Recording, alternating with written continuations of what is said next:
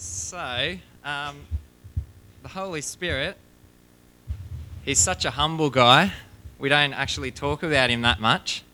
And I'll just see if the clicker's going to work first. Yep. So, growing up, I didn't really hear much about the Holy Spirit. It was more just, not just, but God and Jesus were the focus. Although we know that God is three in one, and they all play an equal role and share God together. So as we hear today, we're going to see that the Holy Spirit plays a massive important role in our life, and he is actually the one that points us directly to Jesus and helps us to become more like Jesus every single day.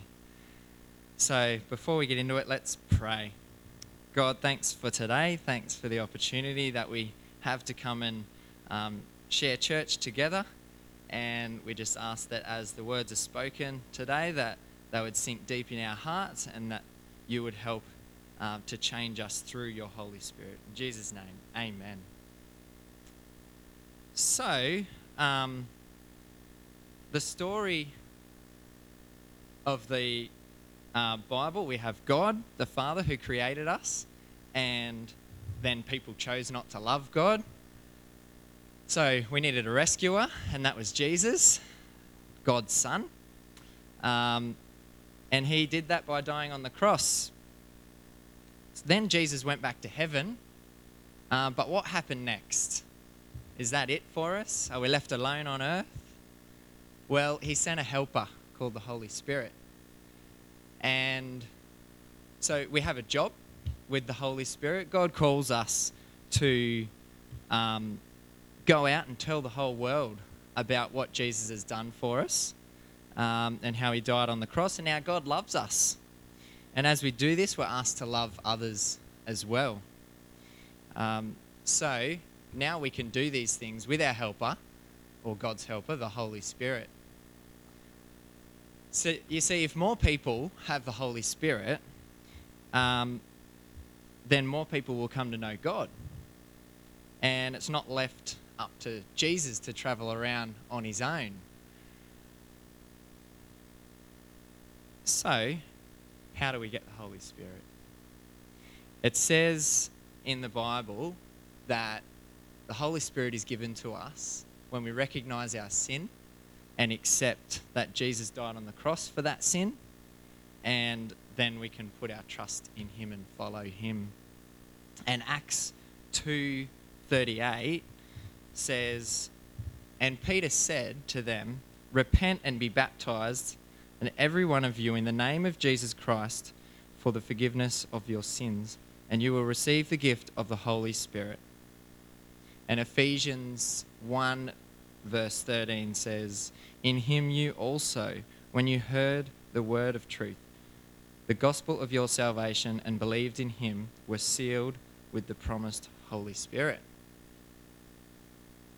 So if God the Holy Spirit is given to us, then where is he? Where do we find him? Woolworths?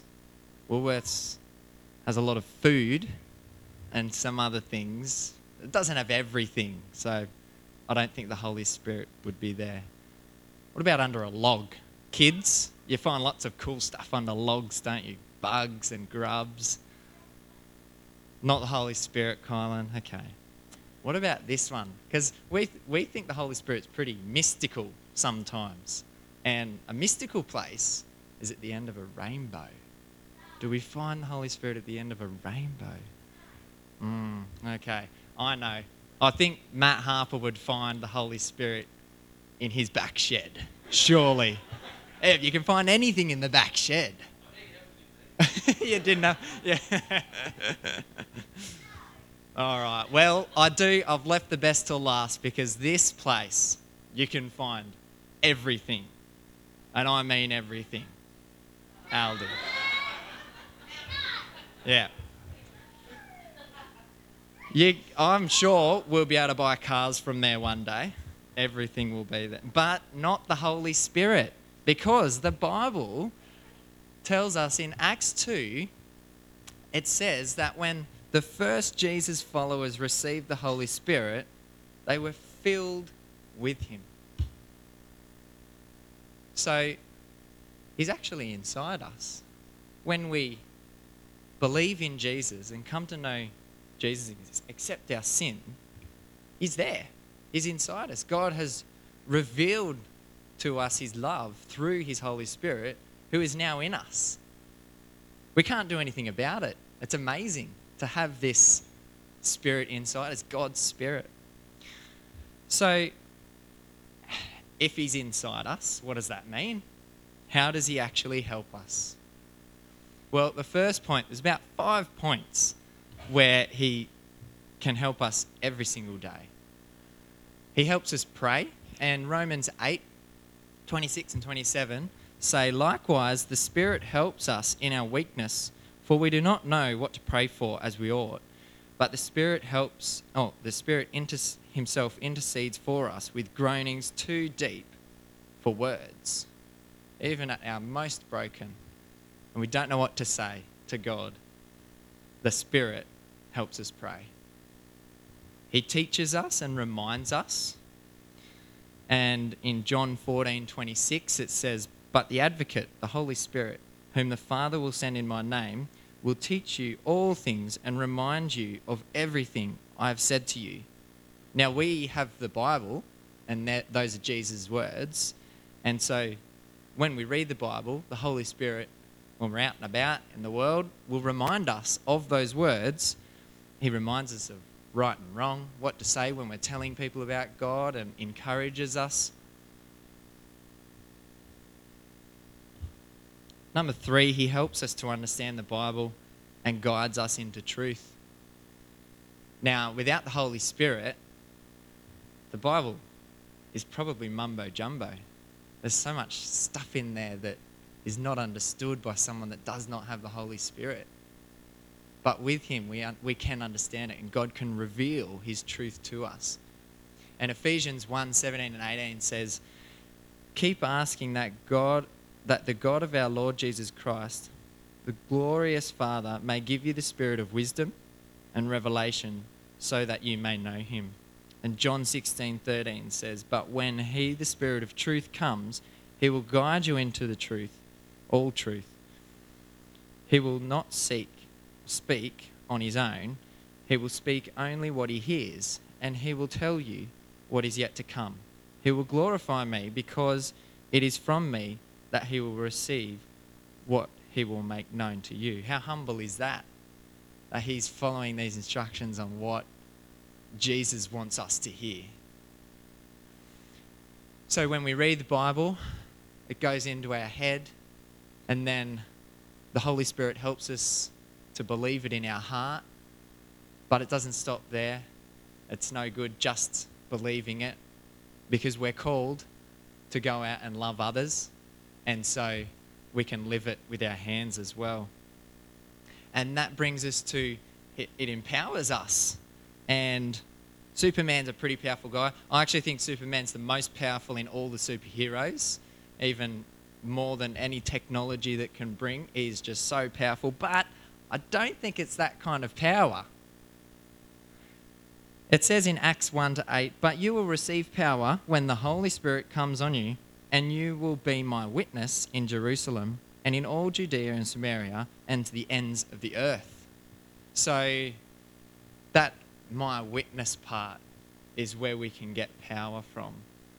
It's a hard job to be a witness, and I'll talk a bit more about that in a few minutes. It's a hard job to be a witness all the time, but with the Holy Spirit and his power, we can overcome our failings and our little minds and the lack of confidence that we have. We can gain power from his Spirit. This is my favourite one. It produces fruit. And the fruits of the Spirit are love, patience, joy, peace, goodness, kindness, gentleness, self-control, and faithfulness. How amazing would that be to have all of those things all the time at the very best that you could have them? Well, the Holy Spirit can allow us to do that. And we're going to just watch a short clip at the moment. It's the kid-friendly version because there's kids in the audience. But we can always learn something new from people who are speaking about different things. It's time for Paul's next big idea, the fruit of the Spirit. The fruit of what? Oh, I love fruit. I'm especially partial to bananas. No, that's not the kind of fruit we're talking about. Apples, Wrong kind of fruit. grapefruit. That's got fruit right in the name. Phil, help. Let me see what I can do. This is an orange. It is the fruit of an orange tree. It is what comes out of an orange tree. Like an apple is what comes out of an apple tree. I think we're following you. Though I'm still partial to bananas. I don't have a banana. We can wait while you go get one. I think we need to get on with the show.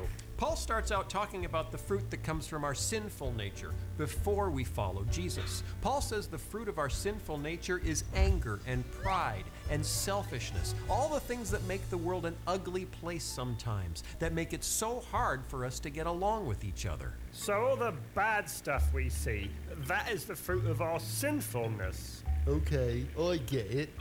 So what's this other fruit? Paul then talks about the fruit of the Spirit of God. When we follow Jesus and believe in the power of what he did on the cross, we are filled with the Holy Spirit. And Paul says, with the Spirit of God inside you, the fruit that comes out is very different. But the fruit of the Spirit is love, joy, peace, patience, kindness, goodness, faithfulness, gentleness, self-control. From Paul's letter to the Galatians. Love, joy, peace, patience, kindness. This is the best fruit that could possibly come out of you.